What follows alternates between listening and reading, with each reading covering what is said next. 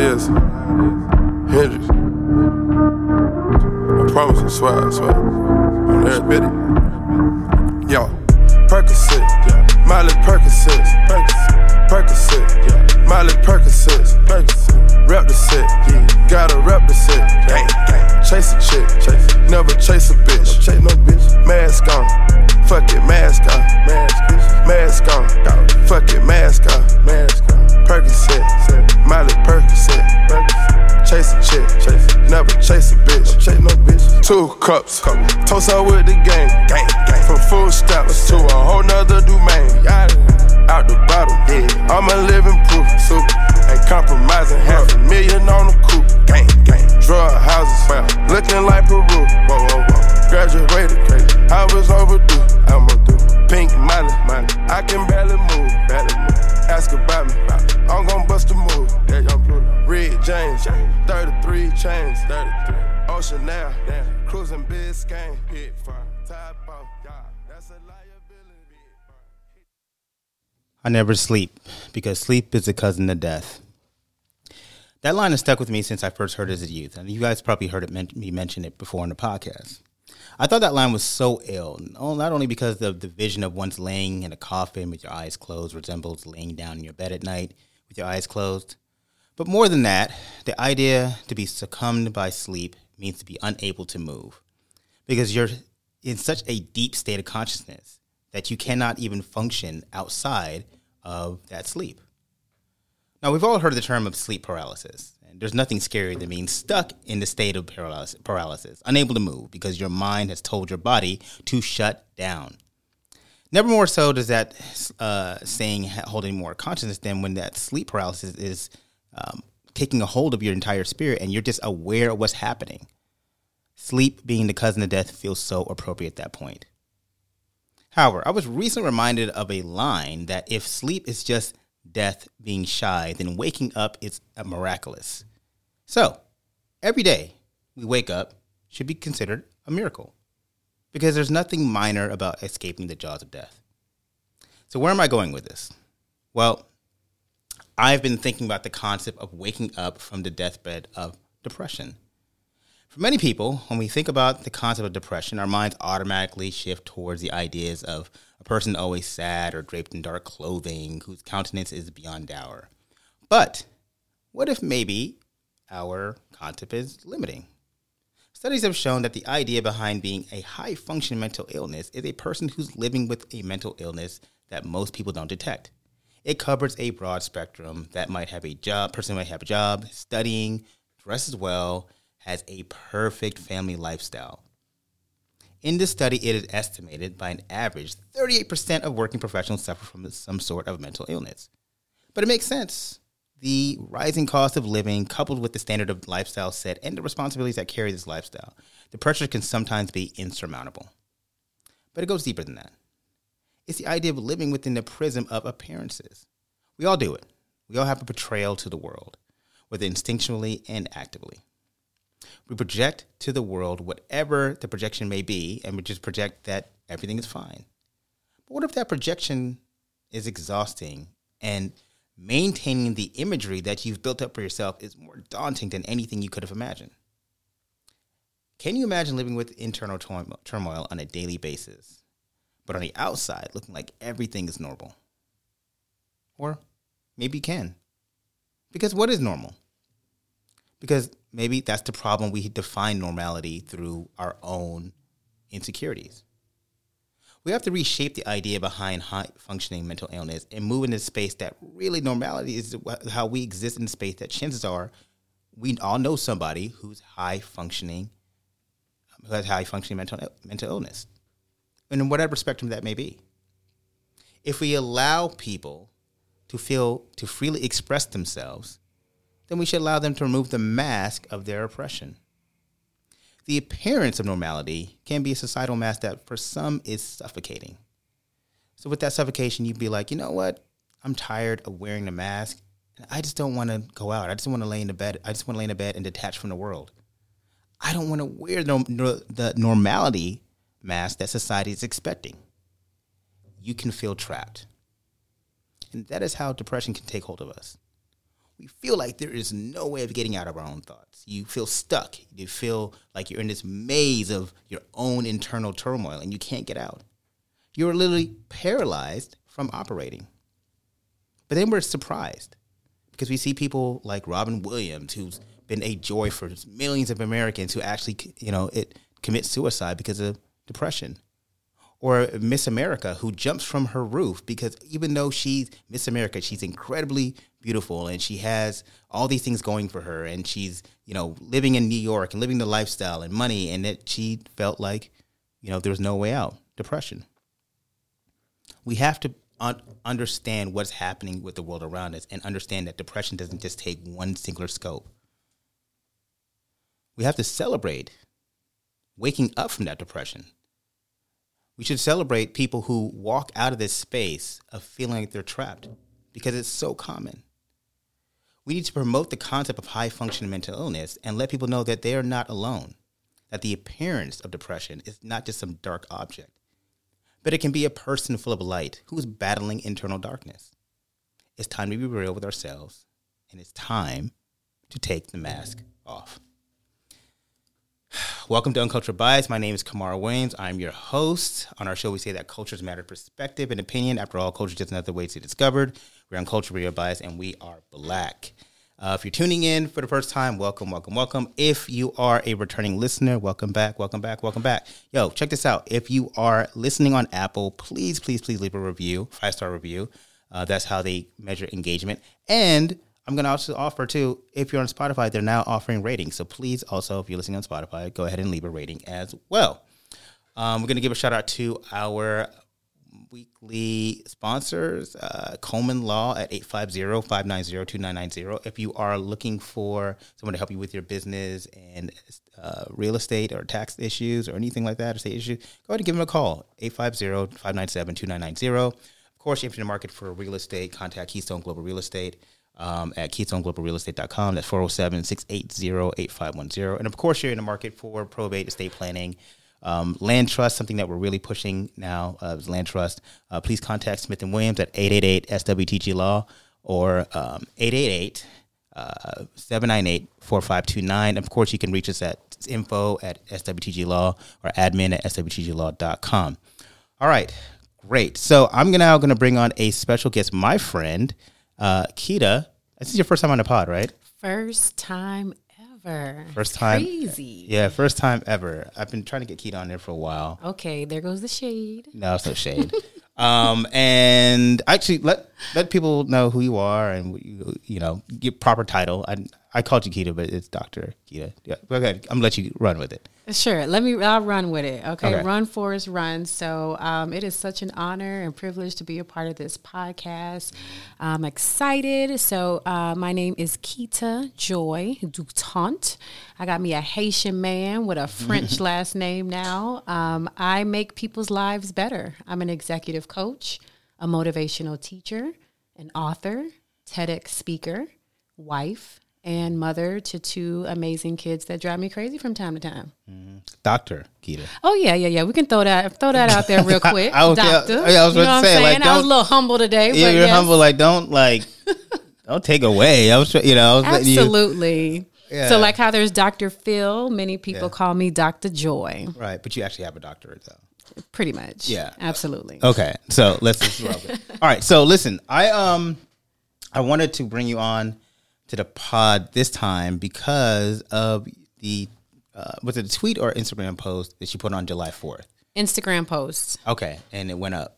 It did. It really resonated with a lot of people. Yeah. A lot of times when you post, it's, you know how they say hurt people hurt people? Yeah. But healed people heal people. Yeah. So as I continued going through this mental health journey, dealing with high functioning depression, I just wanted to be open and kind of share with my followers just a little insight into what I was going through. And I had over 250 likes and so many people responding. Even reached out to me outside of Instagram to say, I've battled with that as well. Thank you for sharing. I can't wait for you to elaborate on it more.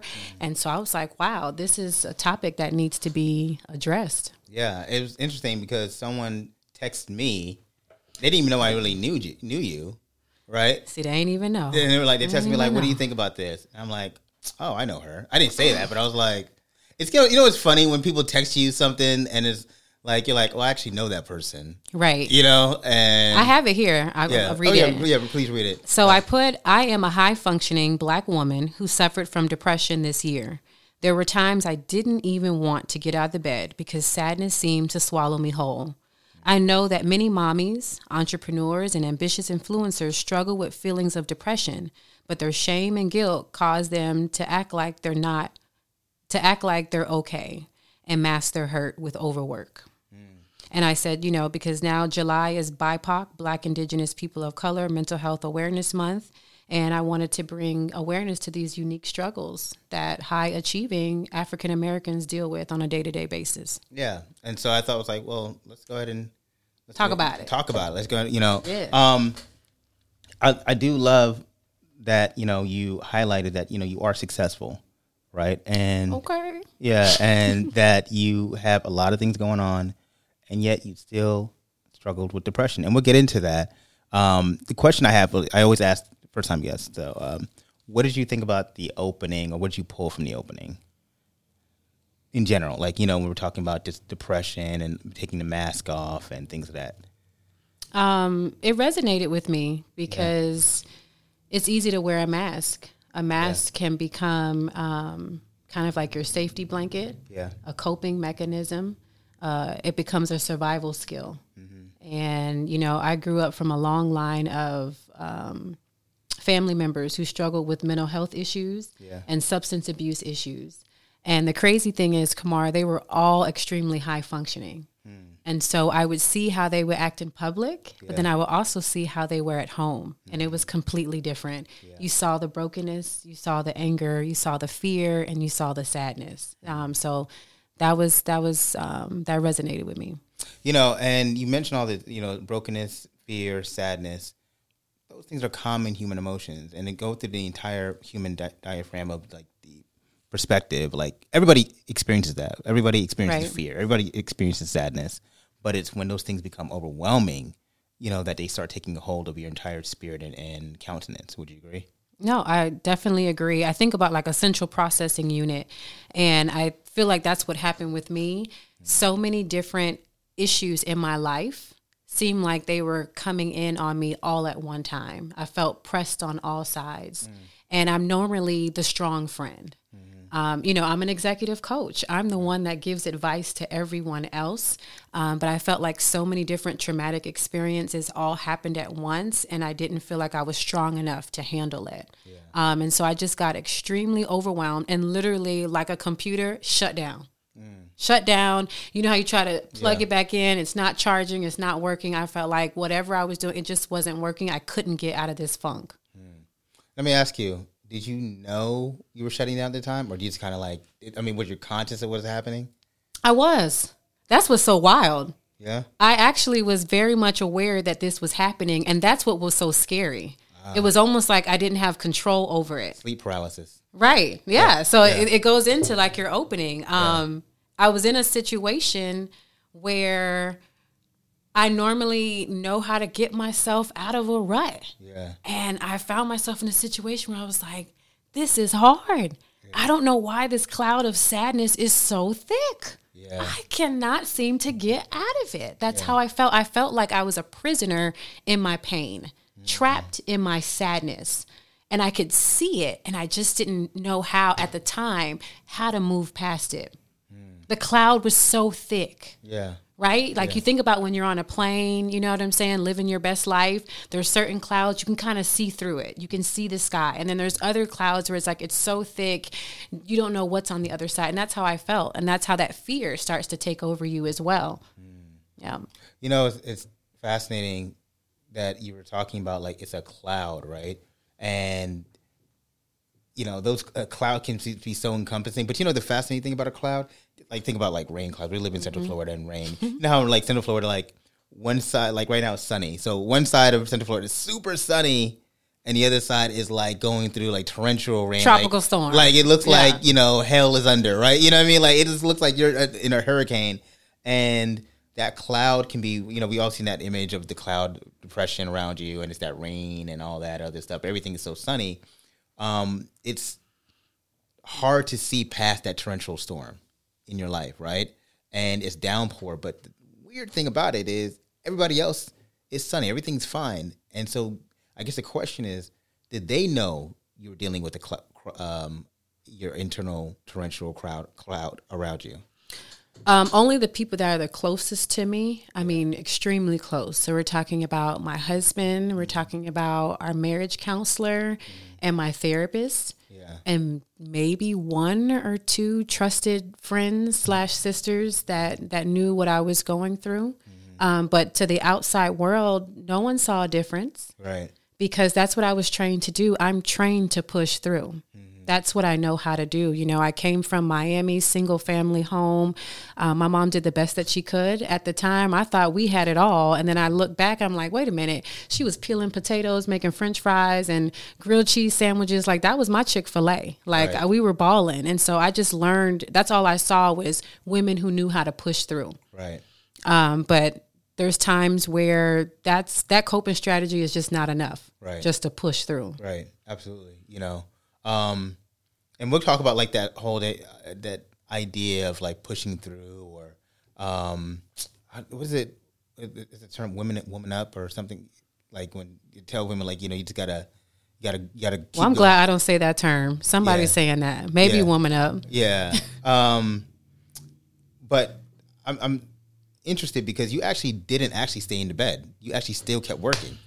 Like, I don't know. Maybe I wasn't paying attention. Yeah. I felt like you were like, of course I'm not like looking at your timeline, but like but I felt like you were always still on the go. So it was like the basic daily task that began to dwindle. Okay.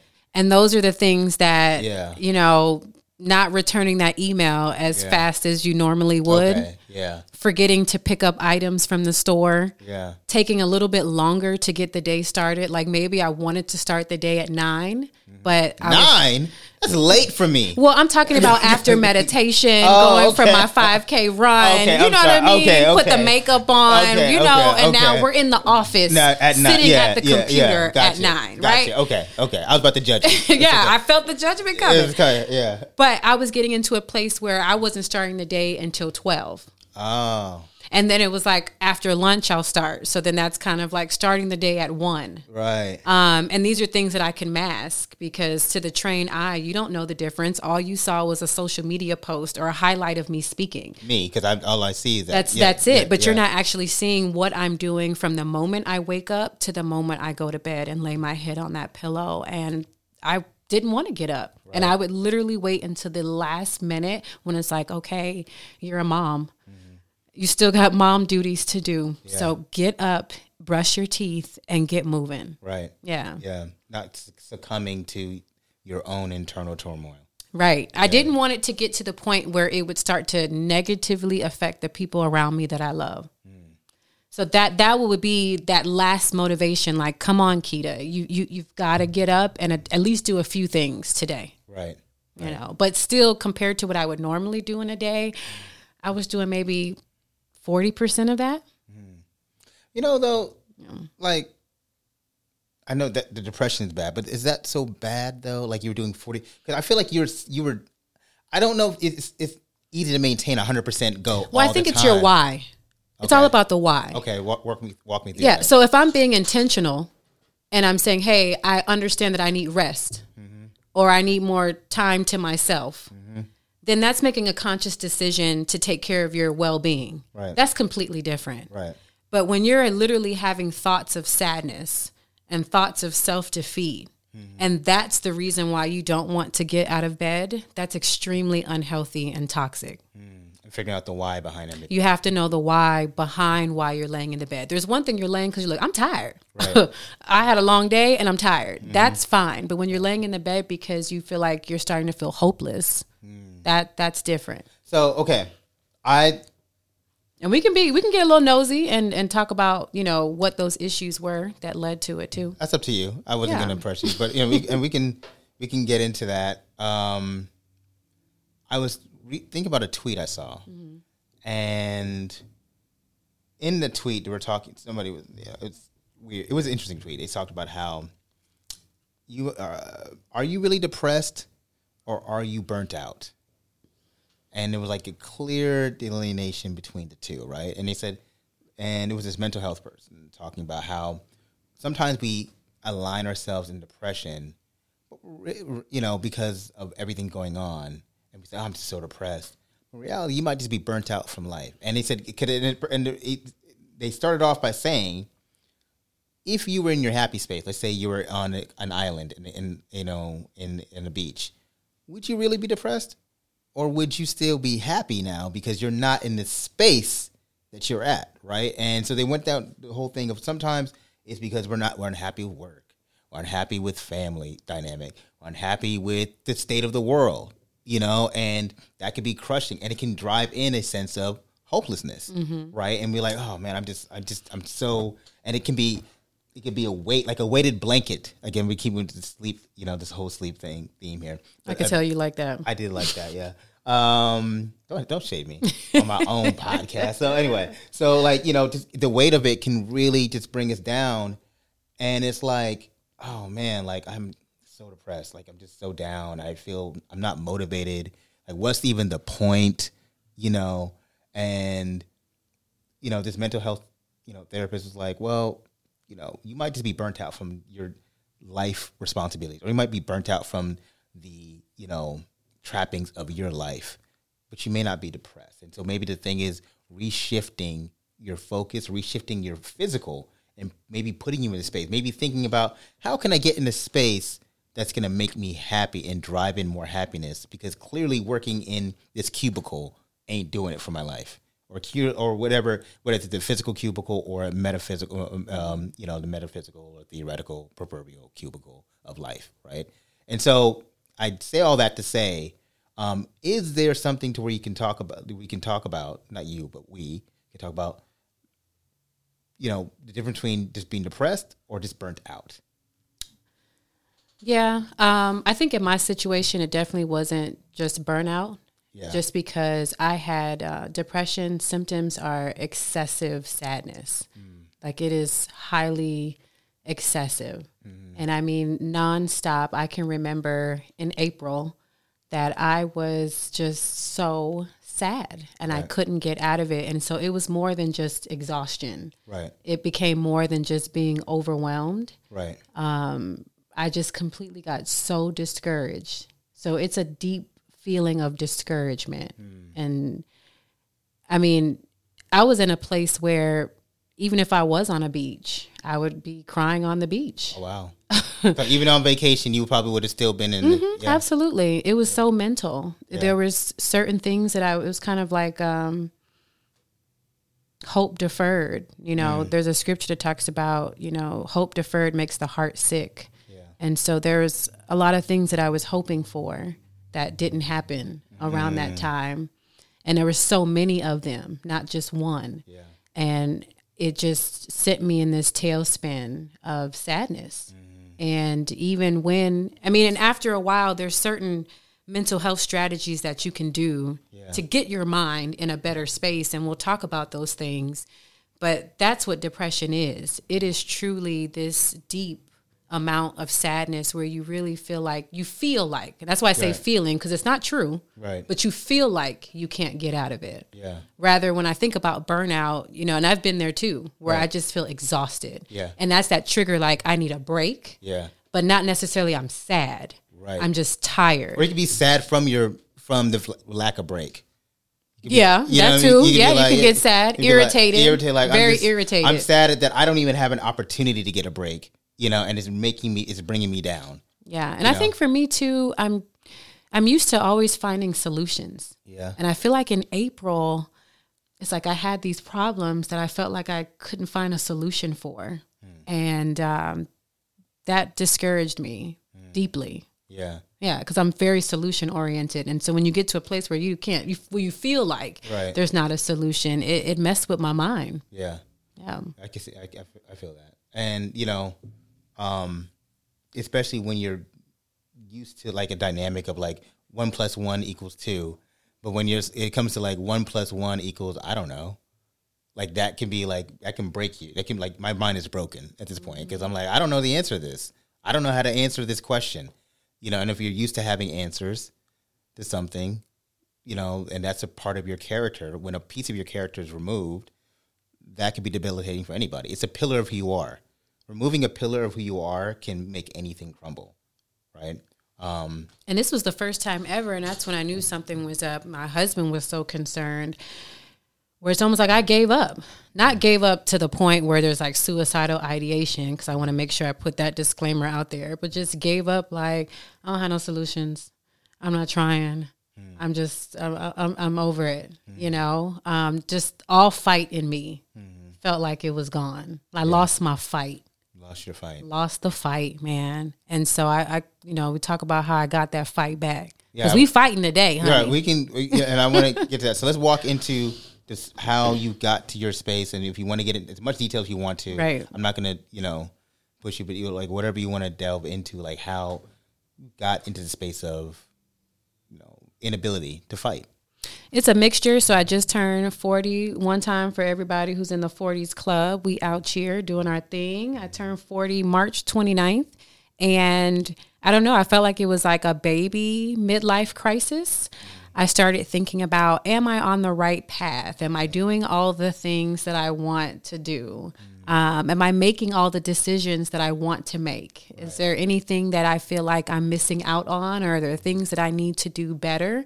And, in retrospect, those are all valid questions that you should kind of ask yourself. But I think I put too much pressure on myself with those questions. And then in my marriage, we're constantly evolving. Yeah. And you know how that is being married. Sometimes you're in sync, and then sometimes you're not. Sometimes you're Backstreet Boys. You like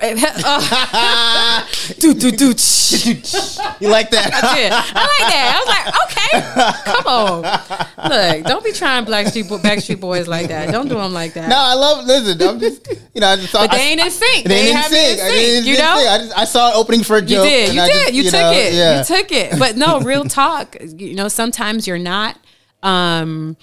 We used to like some of the same things, and then you realize you don't like some of those same things. And I think for me, being honest, like my husband and I, we are best friends. Mm-hmm. Like he is literally my best friend. We're going on 15 years in August. And shout out to that. Great. Yeah. And that's why it hurts the most when you're not in sync with your best friend. Yeah. It hurts because you're so used to always understanding each other. And I felt like we were in a place where it was just like apples and oranges. I'm saying one thing, he's thinking I'm saying something else, and vice versa. And I thrive. I do well when I'm doing well in my marriage. Mm-hmm. Other people, I think I've met some people, they're good at hiding that. Yeah. For me, it impacts me spiritually, mentally, physically, how I'm doing in my marriage. And so we were working through some things that was difficult. There was a couple business contracts I was really looking forward to. A lot of people don't know behind the scenes. And Kamara, we've talked about this. I get offered for different TV deals. We're talking about big networks, and a lot of people in Orlando don't know, and they don't need to know. That's all good. But I get offered a lot of big opportunities. There was a really big one, got close to having it, last minute, didn't get it. Right. I had a big contract that I wanted with a big Fortune 500 company, got really close to it being a green light, didn't work out. Yeah. Then you're dealing with trying to figure out with parenthood, the best way to raise my daughter, best way to raise my son, and I literally just shut down. I was just like, I don't have no answers for this. Yeah. I ain't got no answers for right. I felt like I don't have no answers for my husband. I don't have no answers for my kids. I don't have no answers for entrepreneurship anymore. Yeah. Like I'm over it. Yeah. We're past burnout. This is stressing me out. And it got to a place where I just got sad and I felt like a failure. I felt like a failure. I felt like I wasn't strong enough to handle the things that were on my plate. But this, I'm a believer, and God says that He doesn't give you more than you can bear. And I remember deep in my sadness, Kamara, I was like, God, I think you got it wrong. So I was like, I think you got it wrong because that ain't the case right now. Right. I told God that. I'm like, yeah, that's what your words say, but that ain't how I'm feeling. And what's so funny about that word? You be like, you don't give me more than you can bear. Like, well, God, who told you I could bear this? Right. And he's like, I made you. I'm like, nah, but still. I think you got the wrong Kamara. Look, maybe you got Kamara with an E. Seriously. Instead of Kamara with an A. I don't know. Because more than I can bear. It's looking a lot bearish right now. No, seriously. And I remember with tears in my eyes telling God that, like, I don't know. Yeah. I know you're Lord and you know everything, but maybe not. Maybe not this. Right. Because this seems more than I can bear. Right. It's like, they say no weapon formed against you will prosper. And I'm like, well, why are they forming against me though?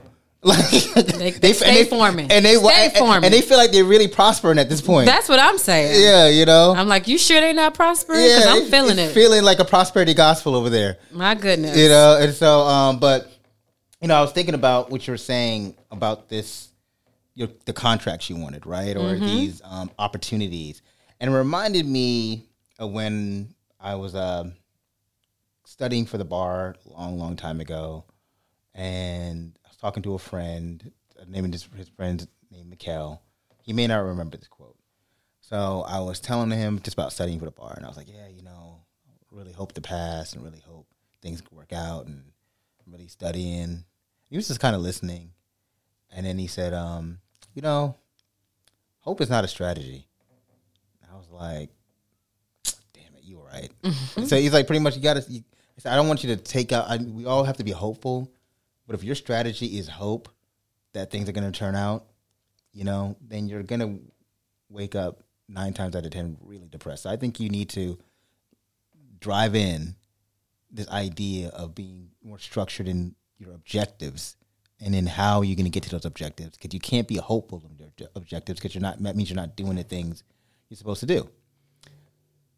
And that was in that particular sense. But I thought about, how sometimes it's the object of hope when we want things to happen and they don't follow through. And not to say we didn't do the things we're supposed to do, because what happens when you do everything you're supposed to do? Yeah, and it still doesn't work out in your supposed favor. And what you think. And that can be a crescent fall, right, of living in that hope. And when it works out, it's great. Hope is really a beautiful thing. But when you've done what you're supposed to do and you're hopeful that your work translates into the product or whatever, the objective that you outlined, and you fall from that, that's like really, really, really depressing. It's like, shit, man, I did all that and it still didn't work out. What are you trying to tell me, God? Because you tell me don't work on this, don't do it, and so that is a real thing. And I've experienced that. I've experienced thinking you've done everything you're supposed to do, and it doesn't work out. And, I think it's something that is very human to experience, and we have to talk about those things, because if we don't talk about it, most people don't think they're going through it by themselves. They think like, you know what? Ain't nobody else experiencing that. Yeah, and you can also, especially when you have any type of faith, it's shameful because you feel like, well, if I believe in this higher power, if I believe in God, right, then why am I depressed? Right. Like I should know that I can get through this. This is what God teaches me. So what's going on? And then I've had times where I know people mean well. I'll tell someone that I was dealing with depression. They act like it was a death sentence. And I don't think people understand how discouraging that is. Like, oh my gosh, I'm so sorry. You're like, whoa, we all right. We're here, you know? And so I think depending on people's reaction, that makes you feel even more like, man, am I a leper? Is this, so I think it's one of those things that... And it can deter people from actually coming out and be like... Right, be honest, because you feel like, oh my gosh, what I'm going through is too much to bear for other people. It's too much for them to handle. Right. And that's why you do have to be careful who you share how you're feeling with, because not everybody has the mental capacity or discernment or wisdom to be able to help you. So I'm going to go ahead and... We talked about not giving more than you could bear. Maybe... in this spiritual course of things, and I don't know God's thinking. I don't know, man. But I'm just talking right now. That's what we do on Podcast Talk. But in the spiritual course of things, maybe God was like, I need you to go through the depression because you need to bear the weight of the depression, and when you come out of it, you're going to be an advocate for so many, and that is the lesson. So annoying though. I'm like, can we learn a different way, Lord? I know, like, I mean, can I get it? So to that, I went on, God is so amazing. So I go on Wesh 2 News as an expert coach. Shout out to Wesh. Hey, and I went on this month to talk about mental health issues and talk about depression. Yeah. I posted a clip on TikTok. It is my highest viewed TikTok yet, with over 20,000 views, talking about tips on how to get over depression. Wow. Look at that. There is no way I would have come up with that content or had the heart to share that information if I didn't go through what I went through. So to your point, it's so true. Right. It's we're thinking like, why am I going through this test? Why am I going through the test? And it's like, well, I'm not putting through a test. I'm putting through a furnace. It was hot, but the furnace is to sharpen and to sharpen the metal. And you're thinking I'm suffering you, and it's hot. It's really hot. It's burning. But you're made of a special material, of a metal that is not gonna wilt, and you're not gonna. You may get hot, but you're not gonna melt. So let's talk about how I got out. Yeah. Because I'm out of prison. I'm out of mental prison. I got some freedom today. Yeah. And so I remember when I was in like the deepest depths of sadness and feeling like I couldn't get out. And I told myself, and I talked about this on the news, opposite to emotion thinking. I was like, I know God is here. I know he loves me. But in order for me to see him, I have to get out of this sadness. I have to do things that will shock my body, shock my mind, to get me to focus on positivity. Right. So I give you an example. I'm a part of this church. Shout out to One Family Church. And we do family groups every week where you meet in small groups with other families in the church. You kind of talk about scriptures, but you talk about your week, talk about life. We pray for each other. We break bread, laugh, hang out, all of that. I didn't feel like going to that. Come on, I'm sad. Yeah, ain't nobody trying to go over there. Especially when you're sad. You're like, I don't want to be around all these happy people. All these happy people? Yeah. Why are you so happy? But you know what? I said, we going. Right. We going, sad and all. Right. We going. And it helped. The Spirit of God would be there. People who were encouraging and had the wisdom and the love to support me were there. And so that helped me, to get better. Yeah. You have to have people in your life that not only are going to listen to you, but have the tools to love you out of it. So that goes into this thing of pouring into you. Mm-hmm. So,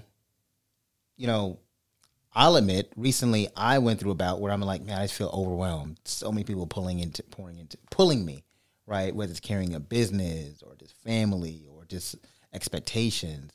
And it just got really, really, really a lot, And then you have this thing where you're carrying a lot of water, right? You're carrying water, and then you have things where people are piercing at you, and that water is kind of, from the sack, right? The water is kind of leaking out, right? And who's pouring that water back in? Mm-hmm. And you're just carrying it. And this is like, sometimes you want people to kind of like pour into you because you're pouring into them so much. You're giving them positivity, you're giving them wisdom, you're giving them content, you're giving them perspective. And then it's like, well, I would like that. I would like those things too. Right. Because, I'm not an unlimited faucet of just all these things. I have to get these things poured in. That's why I have to read a lot. I have to read because that's the only way I know the only way I can pour in, because expecting people to pour in, hoping people to pour in, and hope is not a strategy. But you benefited from being in a space that you were able to get the pouring in that was going to recharge your proverbial battery, And then I would purposely listen to certain songs that I knew would, slowly lift my spirits, even if it wasn't in that moment. Was your Future mask off? Nah, it wasn't that one. It wasn't Future. Though I do like his new album, though. I will say that. You do like his new album? Yeah, I do. Okay. But I love Maverick City. Okay. They're a Christian group, but they just always encourage my soul. And I think I realized I was spiritually malnourished. I was on the go so much, taking care of everything, working on the marriage, helping my kids, building my business, doing all this, but not making sure that I was pouring into myself spiritually. Yeah. giving myself the love that I needed. And the ultimate love that I needed had to come from God. Right. But again, like how you were saying, hope is it's not a strategy, right? Right? So with God, it was like, well, what does that look like for me to get spiritually filled up again? Right. And so I would start reading scriptures, praying, meditating, listening to positive affirmations, making sure that I run, because while both of us love to run, but while I run, I also pray. So just getting back to that, and I could feel myself slowly getting out of that sadness. But the thing is, it's not like my situation's changed. Right.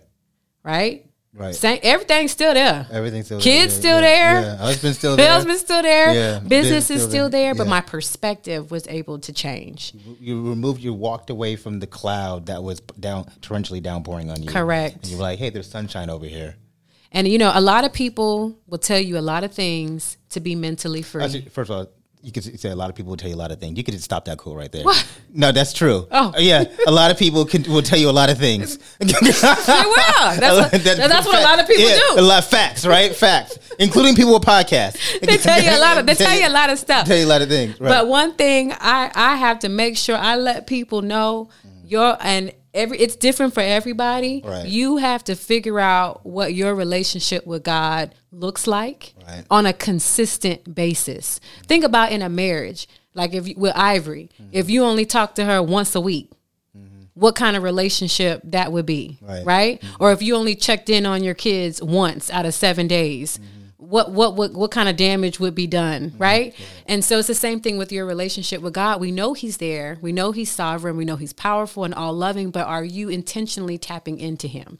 And I realized that I was starting to be on autopilot because you just know stuff, but knowing stuff and doing stuff is completely different. Said it twice. Knowing stuff and doing stuff is completely different. So break down what that means. Correct. And so I would know that I need to pray. I would know I need to read my Bible. I would know I need to meditate. I would know I maybe need to practice yoga. I would know I need to practice journaling. I would know all these things. But was I doing it? No. Right. And then was I doing it consistently? No. But then I'm wanting to see consistent results of peace and joy. Right. The math ain't math. It ain't adding up. Right. It ain't adding up. Right. And I said, you know what? Let me see. It was almost like an experiment with myself, even though I already know what's going to happen. I'm like, what would happen if I consistently got up every day and read a couple of scriptures, thought about how it could apply to my life, pray, practice gratitude, and see if that would make a difference in my day. My God. Listen, open the floodgates of wisdom and just so many supernatural epiphanies. It was just amazing. I could feel God's love all over me. And this experience is different for everybody. But I will say, anytime you're in any mental rut, it's always spiritually connected. Always spiritually connected. Right. And you have to figure out for you, what does that take to nourish your soul and heal your soul? And and so I was thinking about like how, to your point, right? And you got to do all the stuff. You got to take all the steps, but even that can be exhausting, right? Can you be like, I gotta do the yoga. I gotta check off the boxes in order to get to where I need to get to. But only initially. See, that's the thing. Once you do it, it's not overwhelming. It brings freedom. It brings release. Right. It brings peace. Right. The challenging part is just getting up and just do it. Right. Good old Nike phrase. You just got to do it. And that's what I realized. Just do it. Yeah. Even when I was sad, I would make a decision to just do it. Right. It ain't going to make me, even more sad. Right. It can only help. Right. And literally every time I did it, I would feel spiritual freedom, mental freedom. Every single time. Now, I'm not going to say everything is perfect. Right. But I have clarity and I have my peace back. And it's so funny. You think about peace, but sometimes you got to fight for peace. Sometimes you got to go to war for peace. Go to war for yeah. Pacifism takes a bit of fight. It does. Yeah. And I got to a place where I was willing to do that. But it was almost like I had to get myself out of ICU. So it was like I had to start getting around positive people. I had to start slowly, you know, maybe listening to a few songs here or going outside to get fresh air. And the more that I was able to strengthen myself, I started connecting to God even more. I like that. Yeah. So you had to go tap back into the source. Tap back into the source and stay plugged in. Because our human nature, we plug in for a little bit and then we think we're mini gods. And so we'll use God for a little bit. Oh, I'm strong now. I don't need you no more. I'm good. And then we continue to do the same things that end up getting us back into that space again, doing everything on your own accord. You just called it a portable battery? Pretty much. Yeah. Pretty much. Yeah. We're supposed to stay plugged in with him at all times. Right. All times. And even if you are a portable battery, you still need to recharge. Yes. You know? And not wait. Not wait till when you're completely dead inside. Because as we know. Like how I kept going with that one? Yeah, you did. Yeah. Well, hey, I'll keep going too. Same thing. Like sometimes I'll wait to the last minute until my phone dies to charge it.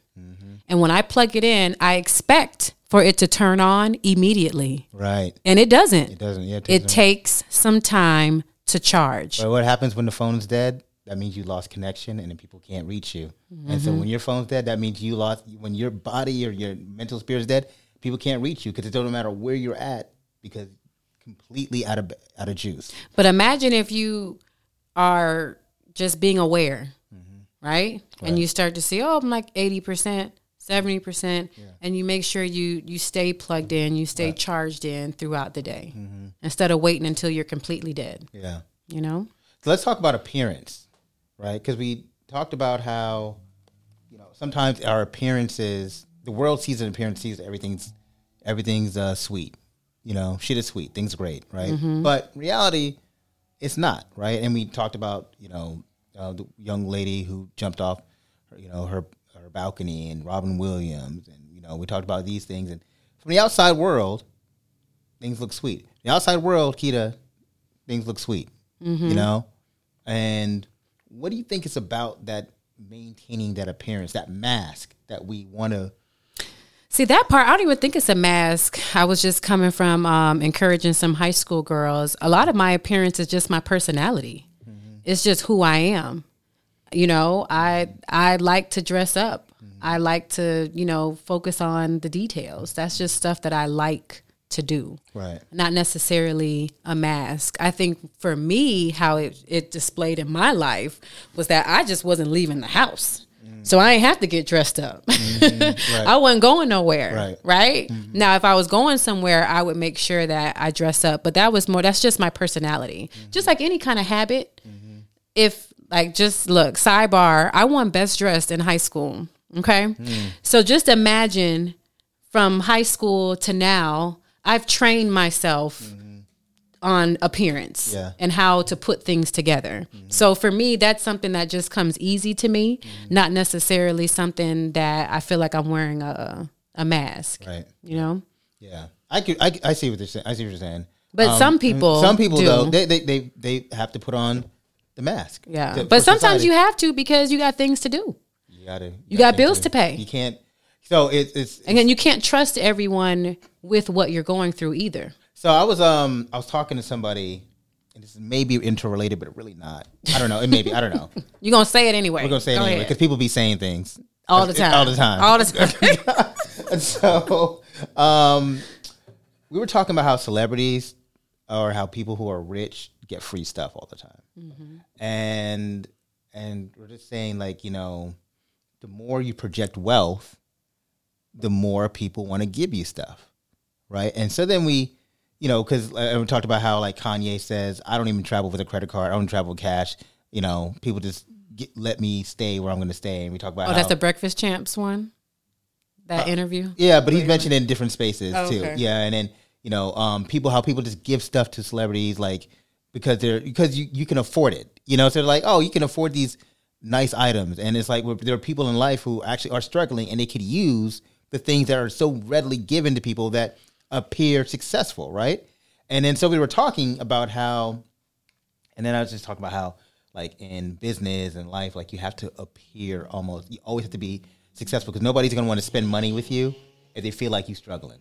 Correct. You know what I mean? Correct. Nobody's going to be like, Well, if you're struggling, because they take it like if you're struggling over here, then you got to be struggling over there, you know. And so you have to wear the mask and projection of success all the time in order to receive, quote unquote, the accoutrements or the benefits of life or people giving you, in your sense, services. And I think that's why my depression hit me so hard is because I'm so authentic. Yeah. Like I'm so real. I'm so honest with myself. So when I'm depressed, but then I still got to go out, right? And to your point, kind of like put on a mask, that is exhausting. And I feel like I'm not being my true self. Right. When you do that. Right. So yeah, that's true. You know, and then just taking it, ratcheting the conversation even further, talking about black folk, right? So sometimes, because this is a black podcast, we have to talk about it. Like, black people tend to have to feel like we have to put on, you know what I'm saying? You know, like put on a little bit, put on for the show or whatnot, and, you know, and project a level of success within our own community. And that could be debilitating. Would you agree or disagree on that one? I do. And that's where you have to learn how to be secure in yourself. A lot of people try to keep up with certain appearances so they can look like they have it all together. To your point, to look like they're a success. Keeping up with the Joneses. But really, even deeper than that is to be accepted. That's why people do it. You want to be accepted. You want to be validated. You want to be liked. Let's walk through that. What does that mean? When you say that? Because I've never thought about that, but yeah. At the core, every human being wants to be liked. Think about that kid back in the day on the playground wanting to get picked for like the softball team. And they're like, okay, I'm picking this person, that person. They go from left to right. And then there's this one kid standing at the end, hoping that somebody's going to pick him for the team. No one wants to be that kid. Right. Nobody does. I don't care what walk of life you are. Nobody wants to be the last person picked. You always want to feel like someone thinks you're special, that someone likes you. And the reason why sometimes people will project. So my issue is buy what you want to buy, but don't buy stuff that you can't afford. And so that's what a lot of black people end up doing because they want to be liked and validated so deeply and desperately, getting it from the wrong places that they're willing to go into debt in order to feel like, you know, they're a success. And that's the stuff that hurts our community. Like right now, every woman feels like she got no shade. I mean, do it, boo. Wear the purses, wear all the labels, but don't feel like you have to do that in order to be beautiful, in order to be successful, in order to feel validated, in order to feel worthy. Worthiness. That's where it comes from. Yeah. We want to feel worthy, and we think that these labels will make us feel worthy. And you know, it goes back to our history. We're a community of people that, as a whole, we came from lack. We didn't come from a lot. Yeah. And so anytime we have something, we want to be able to showcase that. Like, look at me. Yeah. Look at what I did. Look at this. Right. You know? And all of that is also intertwined with your mental health. Yeah. We come from a lacking place, right? You know, as you said, they come from a place where not of abundance, you know, and so, or at least on this land. Right. And so like when we do accumulate something or do get something, it's innate with us to want to show and express it. Right. And there's nothing wrong with expression, you know, but when that expression becomes the hallmark of happiness within community, then that is the problem. And worthiness. Right. Expression, it becomes like, I'm not worthy because people don't know how well I'm doing. You know, I'm not worthy because people don't know that I am successful. And that's where social media becomes a blessing and a curse. Because people get on there and you start to compare yourself and start to struggle with that comparison disease. You know, but people do that even without social media. But you're right. Social media is the devil. It makes it easier. Yeah, it makes to it, be able it to makes do it that. easier. Yeah, because, you know, you look at Instagram is a great example of that. You know, we've all seen people like, man, yeah, they always on vacation. I've seen people say that to me. You're always on vacation. I'm like, I'm really not, though. Like, I really am not. I probably take one or two. Yes, you are. No. I was like, I'm not. Like, you too? It too, Brutus? Like, I was like, no. I was like, but, you know, people will just like, oh, you guys are always on vacation. You guys are always doing something. I'm like, I'm really not, though. But, I mean, I thank you. I guess. But also the idea of people thinking that, good example. I was talking to a friend of mine, and I don't know how we got into this discussion. He was like, "Yeah, man, Kamar, you like make a lot." I was like, "What?" I was like, "I make a lot." What do you mean I make a lot? I could tell from social media. I said, I've never talked about money on social media. I don't even tell you. Nobody knows how much I make. So I feel it from the way you project on social media. You seem like you make a lot. I was like, I project like I'm making a lot? I said, no, that's you. Yes, I need him to find something to do. Taking my life and putting a dollar sign. But there's nothing wrong with him. That's what society sees, And I'm like, I've never once projected, wealth or anything like that. I've never once done anything to say, oh, well, we're making so much money and da-da-da. And it's like, but I think those things are a balance. Right. Some people are doing it because they want to feel accepted. And then other times you're doing it because you're like, this is who I am. This makes me happy. This is the way that I express myself. So I would tell you, I'm a poster child. I go somewhere and people always think I'm overdressed or I'm dressed up. Right. I get this everywhere. Right. You're so dressed up. Oh my gosh. Oh my goodness. And I'm not doing it for all of that attention. Right. I'm over here because I'm petty. I'm like, well, I'm not talking about why you so basic today. I didn't ask why you wore them flip flops. Like, some stuff is to each its own. And I think that's what helps me with my mental health too, is just living a life of authenticity. Like, you should do the things that truly do make you happy. Your style, your personality, the things that make you unique, that you should be true to that. Right. And then if other people, to your point, want to have their own perception of what that looks like, that's a personal problem for them. I like that. All right, so let me ask you this in this conversation, though, because you talked about it on your birthday. Yes. 40th birthday. 40. And, birthdays are the worst days. I'm drinking champagne maybe Thursday. But for some people, they're not drinking champagne when they're under birthdays anymore. Or birthdays for me have become this weird space of reflection. Yes. It's like, I feel like Beyonce was reading my mind when she made the Break My Soul lyrics. She was like, I'm going to dye my hair because I lost my mind. And that's when my 40th birthday, I dyed my hair blonde. Oh. I was like, see? I must have been... Oh. Right. It was around that time. I do remember you being blonde, and now I'm like, okay. I was blonde for like 2 seconds. Yeah. I was like, I was in a crisis. We're going back. So now you just told on yourself. What? It's all good. Because like now people, anytime she was going through something. She's going through something. Every time she died. Well, no, not every time. Just that specific time. Okay. That specific time. Okay. I was going through stuff. Yeah. I was like feeling like I needed a change. I'm evolving. I need to do something different. Right. And that was because inner man was struggling with different things. But I mean, they say when a woman changes her hairstyle, that means she's, going, not necessarily going through something, but she's expressing something internally that she's dealing with, right? My wife changes her hairstyle all the time, though, so maybe I got to check in on that. Maybe. But see, now that's part of her style. That is part of her style. See, that's different. That's part of her style. Right. Me, I'm always like jet black hair. Right. And then it was like blonde. Right. But, blonde. just talking about birthdays, though, and they're being always so reflective, and you start thinking about the patterns and the trajectory of your life. Yep. And you start thinking yourself like, I didn't hit any benchmarks. I didn't hit the certain benchmarks I thought I was going to hit at this certain age.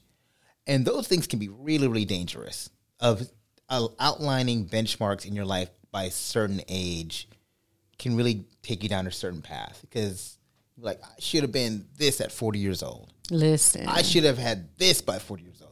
Like, why am I still dealing with this? I was dealing with this 10 years ago. Now I'm in 30 and I'm still dealing with that at 40. And I don't understand it. Like, I don't understand why this is happening in my life, And so I think that's really a common thing. I don't even think you have to be 40, though.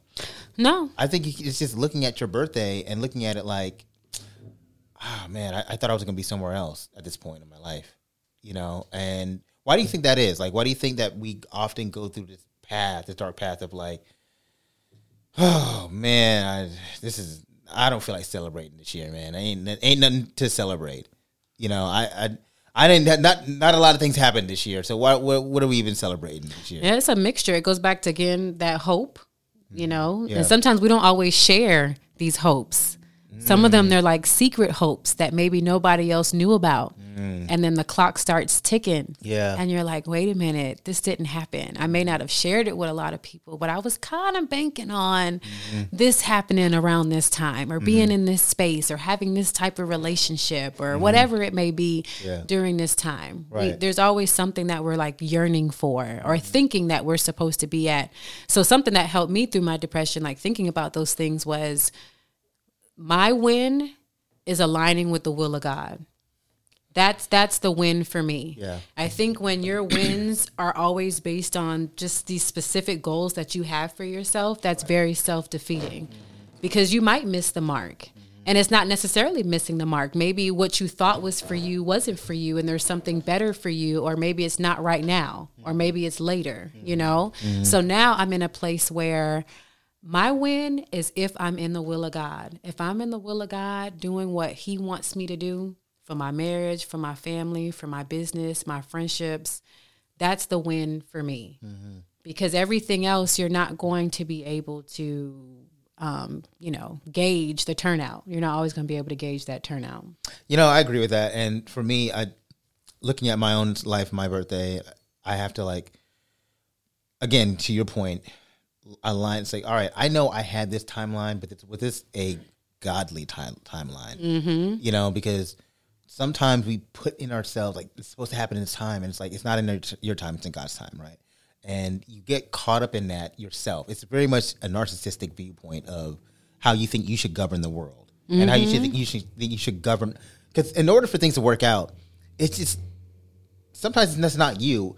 Other people have to be in the space to give you the blessing. Yeah, all the moving parts have to be in place. All the moving parts have to be in place. Them. And so we get into this this past, present, future. Right. Everything has to be lined up. Everything has to be lined up. And so we get into these spaces of, like, thinking, like, I've done everything I'm supposed to do. Why doesn't it turn out the way it's supposed to do? And it's like, well, yeah, you may have done everything you're supposed to do, but the things around you haven't been aligned in order to get what you need to get. And there's maybe a purpose for that. And we're never going to know the end of the story until the end of the story.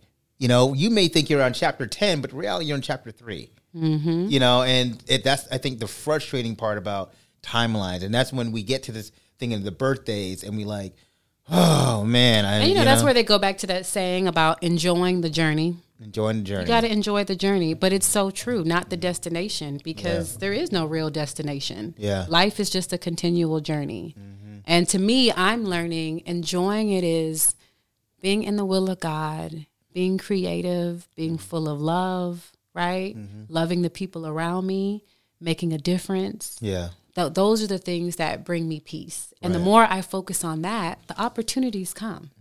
Those things come. Right. But it's just, you know, focusing on the things that I'm supposed to do. Right. And that is what brings me joy, and that's what brings me peace.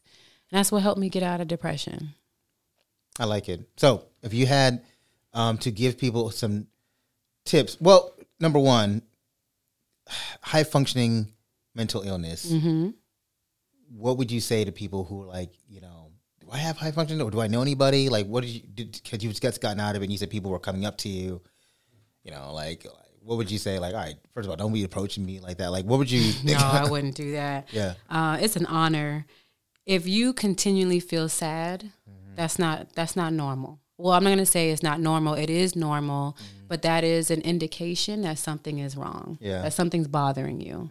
Of course, we're going to have an array of emotions: frustrated, sad, discouraged. Right. But when you feel like they're persisting, there's prolonged. Right. That's a huge indication. Like, wait a minute, I think something's off.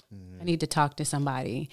If you're not motivated, and you're normally a very motivated, high-functioning person, that was a big red flag for me and for my husband. Right. He was like, whoa, Right. this lady is always motivated. Right. Even in the hardest circumstances, I'm the one like push through. She's the engine. Yeah, we can do it. Yeah. And then I'm the one like, I don't know. Yeah. I don't care. I don't care. Yeah. That's a huge indication. If you're around someone who's normally very motivational and they're losing interest, That's a big indication that something's bothering them. And they probably could be suffering from high functioning depression. Also, check in on your people. Yes. You know, the people who just cause right? it's Monday or Tuesday, just check in on folks. Check in on folks, like, you know, expecting like, they got it. But I'm gonna be honest with you. If you are someone who may struggle from high functioning depression, you can't bank on that. No, I agree. Because people are so used to you always being okay. You're the last person they think to check on. Absolutely. And people operate within their own silos of their own lives, and life happens, and you're like, you know, I'm sorry I wasn't able to check on you, Keita, because I had a lot of shit going on in my life, and maybe not have been depressing, but the weight of life was bringing me down, and I'm sorry, I can't do it, and that's human, right? And so, to your point, expecting people to, you know, do temperature checks on you, that's hopeful. So that's why I say, you know, that cloud, like how we talked about, gets real thick. And it can get real thick real quick. And so I think as soon as you feel sad, you reach out to someone. Reach out to a therapist, number one. Yes, reach out to a therapist. And sometimes it's baby steps before you get to the therapist. But reach out to a therapist. Make sure you reach out to a trusted friend, someone who can give you spiritual counsel, a pastor, a mentor, a coach. But you have to, if it could be your spouse, but initially reach out to someone. And I would say that's something that really helped me, because even early on set, I was always talking to my husband about how I felt. And I think because I still had that dialogue, that helped me to get out of the depression probably a lot faster than maybe somebody else. I always kept talking about it. I got to talk about it. I got to talk about it. Even if I was talking about it, crying, I got to keep talking about it. Don't stop talking about it, because there's so much healing in communicating. Because if you don't have a husband or you don't have a wife, I'm sorry. No, that was wrong. I'm so crazy. Child, listen, it's a lot. Yeah. Child, you probably might be telling me I'm sorry. Yeah, okay? Right. So, but, you know, if you don't have somebody. Then your closest friends, your closest family members that you trust, that are in their sound mind, pastors, you need coaches, reach out to those people. Just don't keep it bottled in. Do not. But early on, because the longer you wait, the harder it gets to share. It's not going to get easier to share. Right. So that's why I'm like, as soon as you start to feel sad, but you still feel like you high functioning, talk to somebody right now. Yeah. Talk. Don't wait, because it's going to get harder. But I think you're very much in tune with who you are and your feelings. Why better? Because I get paid to be in tune. But there are some people who are just not. And correct. They don't even know they're in the middle of it. That's the thing. Like, you don't even know. Like, you're just like, I'm just down. But that's what I'm saying. When you feel like that, I'm just down. Yeah. Just talk to somebody. Like, don't overthink it. Yeah. Just open your mouth and communicate. Because there's healing in communication. Yeah. So you don't even have to, that's what I'm saying. You don't have to be a coach like me. Just as soon as you're like, man, I don't know why. Because that's how you'll get. I don't know what it is today. I just feel a little off. Okay, cool. Talk to somebody. Just talk to somebody about it. And talk to somebody that's not going to interrupt, but that's just going to listen. Because sometimes you just want to express yourself. And you don't. And sometimes the idea, and we talked about in the opening, if we're going to allow people to have the freedom of expression, we cannot curtail how we want them to express themselves to us. So we can't say, okay, I like you to converse with me in a certain way so I can receive the information. If somebody just wants to reach out, you'd be like, I'm just going to sit there and listen. So I think I've mentioned this on the podcast before, but I'm going to give you this particular example, $1 Million Baby.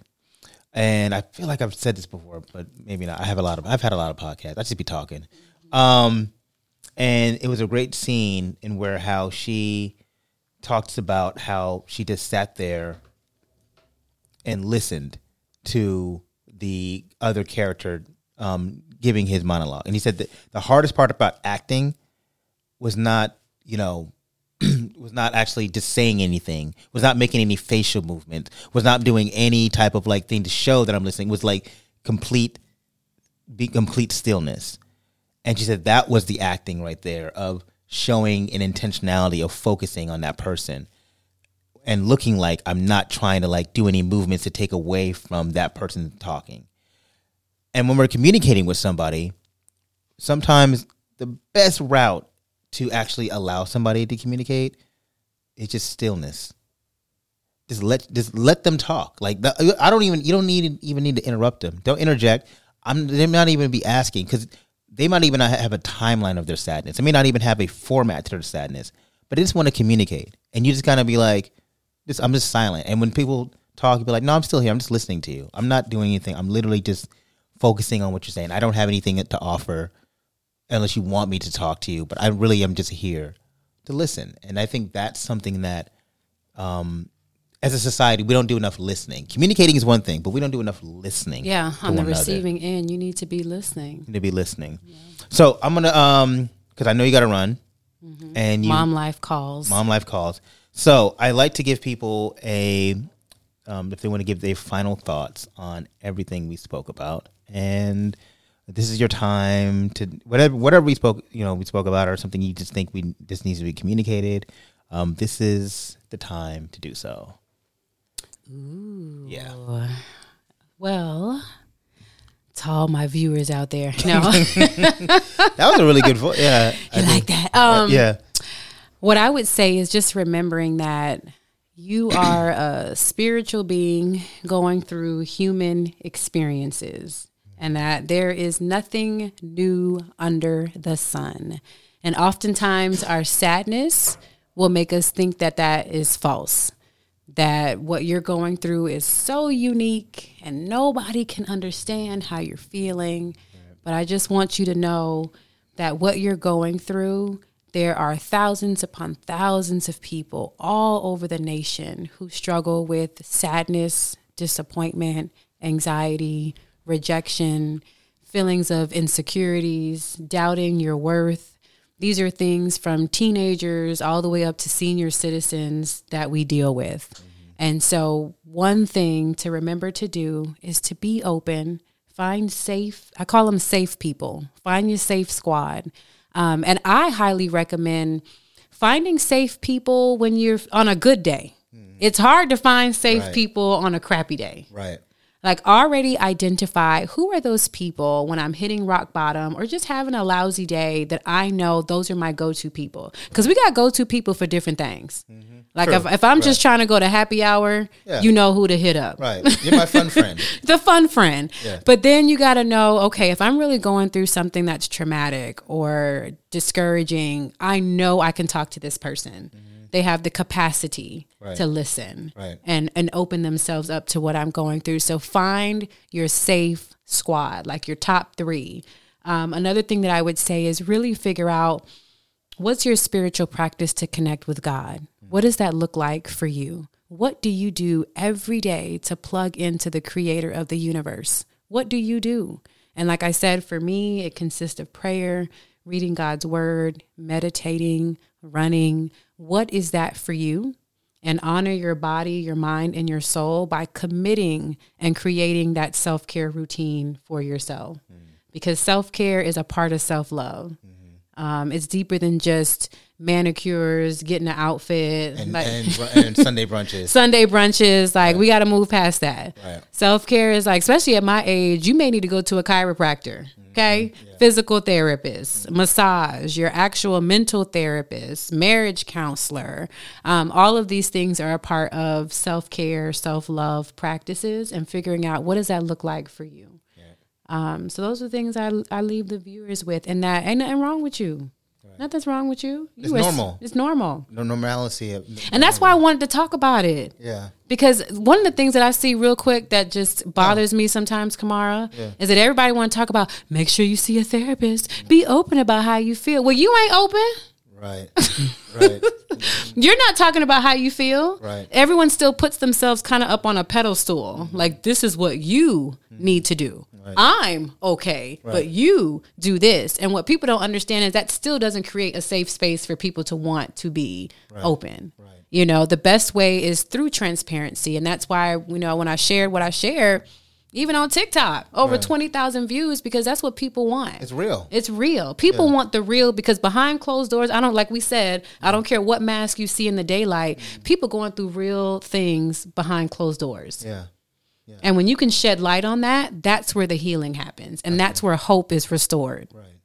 See, that's dope. And I love that you talk about the authenticity because, and I'm going to get into my, I have a little section called Dear Black People, and it's like kind of a love letter to Black culture. So Dear Black Culture, right now we just had a discussion about the importance of just being open and honest about high functioning mental illness.